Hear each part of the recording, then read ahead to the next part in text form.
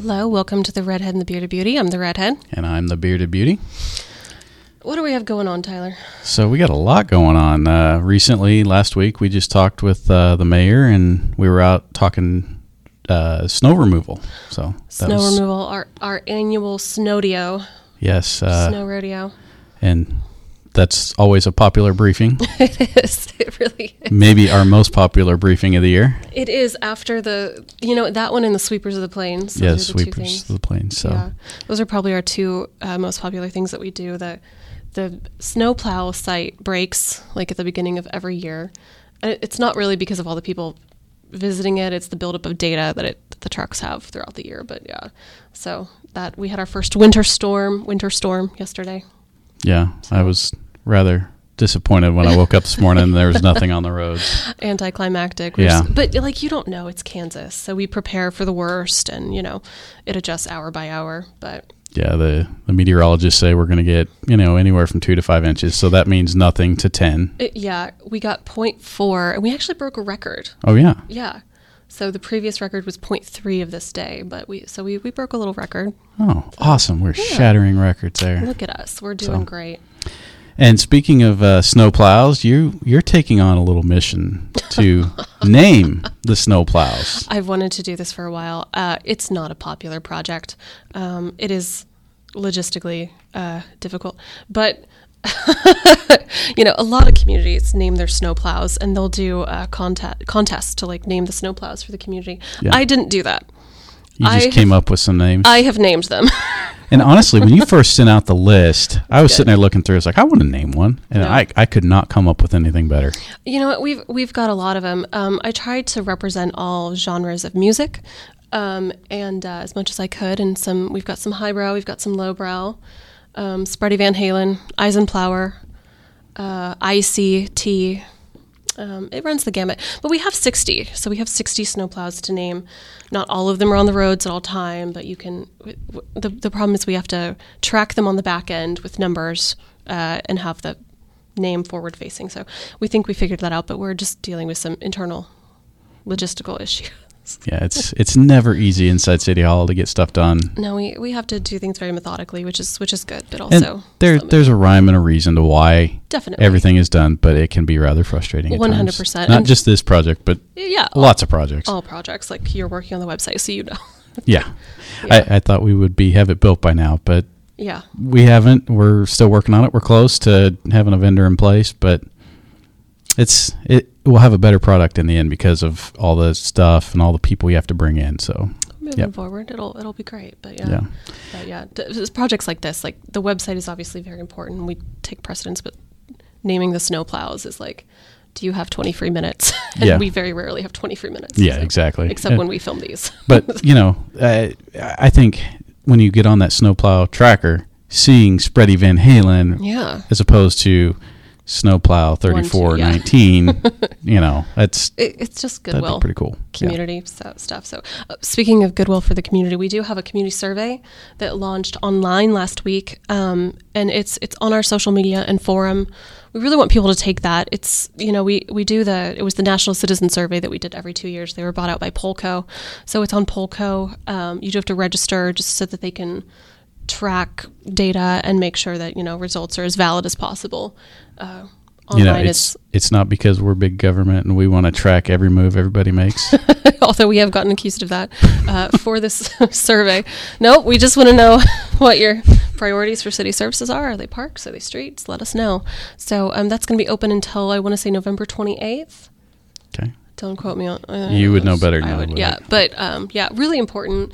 We also did paper surveys, which are a little more scientific. So if you got one of those, make sure that you turn it in. It's important. It helps us to see where the priorities of the community are, how they rank those priorities, and so kind of it helps shape what we do year to year. Very good. We plan on doing that more often. It used to be every 2 years, and we're going to try and do that more often now. So please, if you get that survey, please fill it out and return it to us. So, what else? We got Thanksgiving coming up. Is that next week already? Is it? I don't think. I think it's next week. Is it next week? Yeah. Are we? I'm looking at the calendar now. Look at the calendar. I'm pretty sure it's next week because the girls are out of school next week. So. Oh my gosh, that's crazy. So it's coming up. So we have a short week. Yep. We've had to move things back. Like we have the mayor's show, which is usually once a month. We're gonna film it because we can't do a live because of Thanksgiving. So yeah. Yeah. Well, yeah. But so Thanksgiving, do you like to? I know the PD podcast they talked about this. Are you a fried, smoked, baked turkey person? I don't care. I don't care person. I don't care. Yeah. Very good. What about you? I smoke a turkey every year. You smoke a turkey? Yeah. Yep. Do you brine it first? Mm-hmm. Yeah. Absolutely. And then stuff it with, I think one year I put a can of Bud Light in there. Oh, we do that with chicken. Yeah. We call it beer butt chicken. It's really tender and good. Yeah. Very good. So I don't know if I'll do the Bud Light again. But my dad used to use Old Milwaukee's Best, which is like the worst beer that he loved. So very good. So I guess some safety tips for those who are going to be smoking turkeys, or I guess frying turkeys would be the bigger one. Don't fry your turkey in your garage or in your house. Make sure you're doing that outside. Yeah, we have fires every year. Don't do it. And then don't fry a frozen turkey. Make sure you give that a couple days to thaw out. Come on, guys. Plan ahead. I've seen the videos on YouTube. They drop a frozen turkey in there and it just blows up. So maybe we should go out to the fire training center and do a video. We tried that once. We didn't have a frozen turkey, but we overfilled the thing with grease trying to get it to catch fire and explode. And apparently whoever brought the fryer brought one of those that had the safety stuff in place. So we were making it overflow, and we had all the media out there to get video of it. Oh, no. And no, it didn't explode. The grease came out, and it didn't explode. It just kind of, I don't know if it shut off or what it did, but it was anticlimactic. And yeah. So then people thought it was safe to do. So then, people are dropping turkeys and grease going everywhere. Oh, no. But no, it didn't work. So what was funny, though, was it was out at the fire training grounds, and one of the recruit classes, they just went out throughout the day after that and checked on the turkey, and they were going to have a fried turkey in the evening. Nice. That's awesome. That's awesome. Yeah. Also, it's cold out. I finally turned on my heater. I'm one of the last ones to do that. But if you have like a space heater, don't plug those into power strips, plug it directly into the wall. We have issues with that every year too. So it's an annual reminder that we do, but it's, worth giving. Worth reminding everybody. So, all right. Speaking of cold weather, and we have our homeless outreach team. They do a lot of work with the homeless and helping get information to them before the cold weather comes. So we have Officer Nate Schwedal with us today. He's going to be joining us here in just a moment. So let's bring Nate in. All right. We'll take a quick break, and we'll be right back with Nate. There are about 160 lane miles of dirt streets in Wichita, many of which are in established areas developed decades ago. Property owners in the affected neighborhoods have opted to not have their streets paved for many reasons, including the financial burden of special assessment. Recently, the City Council approved a new program to gradually pave these streets. A total of $31 million is budgeted over the next 10 years, which is expected to pave 25% of Wichita's dirt streets. The program's first priority is to pave dirt streets in close proximity to schools. Once those streets are completed, paving will be prioritized using U.S. Census block-level poverty data. Specifically, blocks with the highest percentage of individuals below the income poverty level will be prioritized first. This paving process will not include curb, gutter, or surface draining improvements. For more information, please visit wichita.gov. And welcome back. We are now joined by Nate Schwedal with the Wichita Police Department's Homeless Outreach Team. Nate, thanks for joining us. Yeah, I'm glad to be here. Nate, tell us a little bit about yourself. Well, I've been a police officer for 21 years now, actually. So I worked downtown my entire career. Got into community policing, and then started our homeless outreach team in 2013. And who is Nate when you're not an officer? What are you doing outside of work? What am I doing outside of work? Well, I'm married. I like to go to concerts, love live music, that type of thing. So, just, yeah. All right, very good. We like to kick these shows off with a little game called Two Truths and a Lie. So do you have your two truths and a lie? Okay, I do. All right, so just do all three? All three, okay. Yep. All right. I love cats. I drive a 20-year-old car, and I wrote a poker book. I feel like you don't like cats. Yeah, I was going to go with cats. You're right. I'm a dog person. Yeah. Just something about the way you said that. It seemed like, no cats. I'm not a good liar.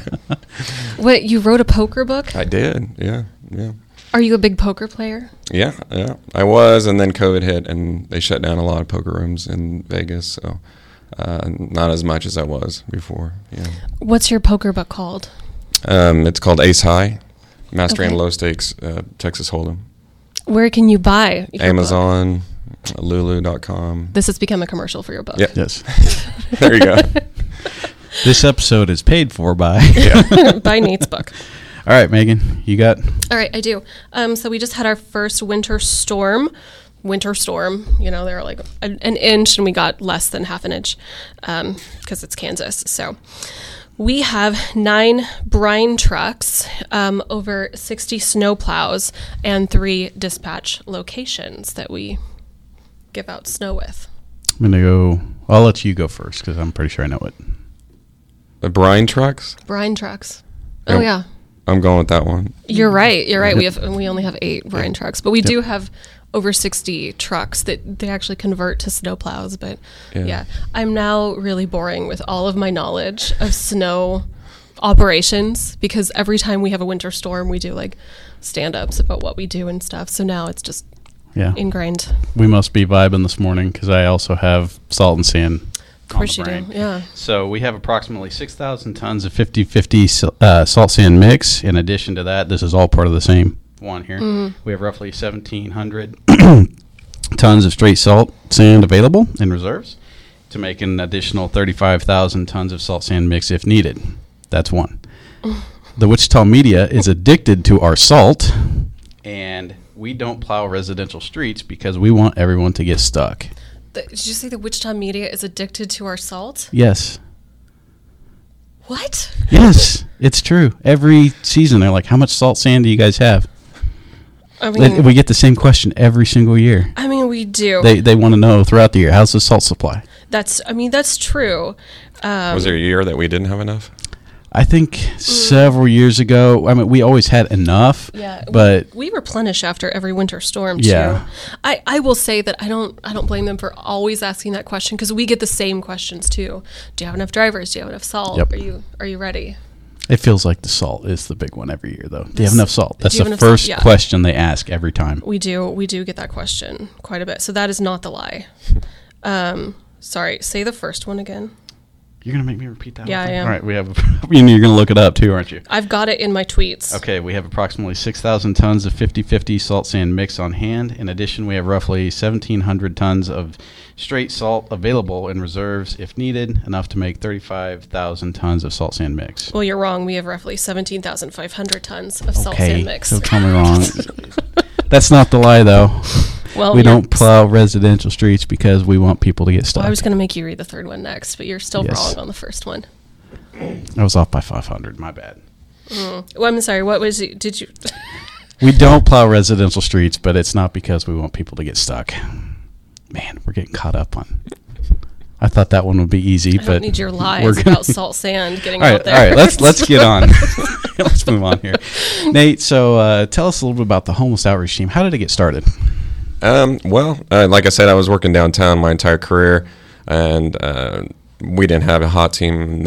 Homeless outreach teams were kind of rare at that time, and half of my 911 calls are homeless related, and I just kept seeing the same homeless people that we were booking in jail. They were getting back out on the streets, and then the next day I'd catch the same guy doing something else, and then he would go to jail. Just a revolving door, and I felt like we weren't making a difference in our community. And in fact, maybe even worse, because stacking on fines and tickets, they can't pay for them, and then it's clogging up the court system, that type of thing. And nothing was changing. So that's when I started doing some research, and a new agency had started a new homeless outreach team in Colorado. So I went out there, got trained, and the concept is actually the opposite. It's if you can get a homeless person stable into housing, it reduces their chronic homeless population or their chronic homelessness, and then all their vagrancy arrests.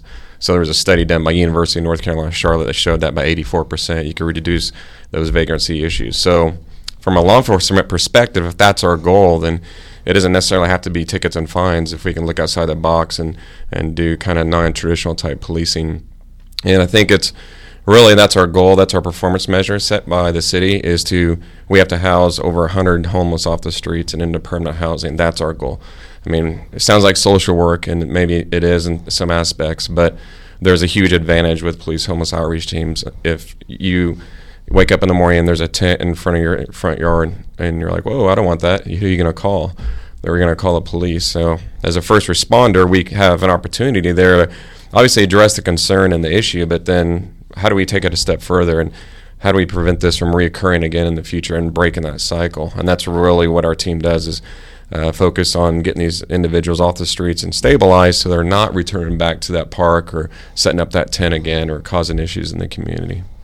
Now, since launching the team, you've been recognized nationally for the work that the HOT team is doing. Correct. Yeah. You've been to D.C., and you've helped other agencies set up their own homeless outreach teams. Yeah. Kind of tell us a little bit about that. Yeah, I mean, so a lot of different agencies hire me as a consultant, IACP, National League of Cities, VCPI, and some other, and Department of Justice. So, and really it's, they want a baseline of, we got so lucky, they listed us, VCPI listed us as the best model out of like 50 different versions of HOT teams in the nation. So that's one of the times when I went out to D.C., got to go up there and present for about a week, with them. And then they came back to Wichita and did a documentary on us. So that was really cool to hear. And then to be able to go out and train other cities to do what we're doing and implement in their city, that's awesome, and it's fun to do. Yeah. Now, I know I've done ride along with you before and got video of you out interacting with our homeless population. And it was several years ago that we did that ride along, and then fast forward a year or two or something like that, we were doing one of a success story with someone, and I happen to recognize that was someone you were meeting with that had recently been housed, and now he has a job, and he's better. So tell us a little bit about some of those success stories and some of the things you see as this moves forward. Are you talking about Rooster? I believe it was Rooster. Yeah. Yeah, he was for one of our first success stories. It was he was chronically homeless in the streets for 20 years and chronic alcoholic, and he was one of those guys that went through the system over and over again. And we ended up getting him clean and sober rather than going to jail. We went to inpatient treatment. And then he was able to come out clean, get into our Housing First program through the city. And then we worked to help him get a job. Now he lives on his own. He has 2 cars. And we talk still on a weekly basis with him. So, and really that's what our team does, is how do we break that cycle? Even if it takes a little bit longer and long term, how do we do that? The other thing that's important is our team, a lot of times you look at law enforcement and homeless as they don't mesh very well, right? And our relationship's a lot different. We try to build rapport and trust so that they want to work with us. And so, there's 600 officers that are writing homeless people tickets and fines.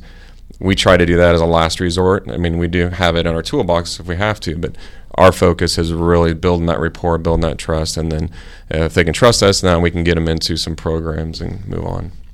You talked about the programs. Some people think that the way to solve homelessness is just to provide housing, but could you speak a little bit about that? Yes. Well, honestly, I probably think one of our first mistakes when we started, because we were all new, is we were getting homeless into housing and then going, okay, we did our job, and then a month later they're getting evicted because the real reasons why they were homeless in the first place are still there. So getting them into housing necessarily isn't solving anything. So we saw a gap in the community of having social workers to case managers to meet with them on a weekly basis to make sure they don't recidivate back into homelessness and keep them housed and really work on the issues of why they were homeless in the first place.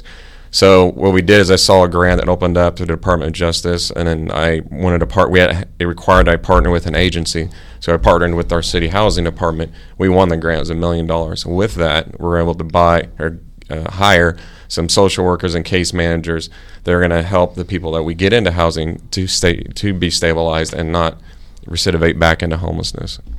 So now we all see people out on the street corners asking for change, that sort of thing. So what would your advice be to someone who sees them out asking for spare change or whatever? Do you want them to give to them, or what? Yeah, obviously not, but what would be a better avenue for them to be able to help out? Yeah, I mean, well, just first thing on my little soapbox on that, there was a study done that showed that 93% of panhandlers admitted that the money was going to drugs and alcohol and tobacco because a lot of the resources, the free food, free healthcare, clothing, and all that stuff we can get in the community. So that's typically what that money is going towards, is their vice. We're trying to get them off the drugs and the substance abuse issues. So if you're giving them money, you're kind of hurting all the work that we're doing to help turn these people's lives around. And, really, but at the same time, you see someone there, you want to help. We encourage, don't do a transaction in the middle of the street. That's actually illegal. It's a misdemeanor. You can pull off the road. You can go up and hand them one of our homeless brochures with all these resources. You can download that off of our city website on the WichitaPolice.com. You find our homeless outreach team. There's a PDF there. You can print those off, hand those out, and it has all the places to get free food and resources for them, shelter, space, everything. I know that Wichita does a good job as a community. We do a good job of helping our homeless population, our unhoused neighbors. Have we seen the number of unhoused people go up over the years? We hear that from people sometimes, that it seems like there's more and more unhoused people.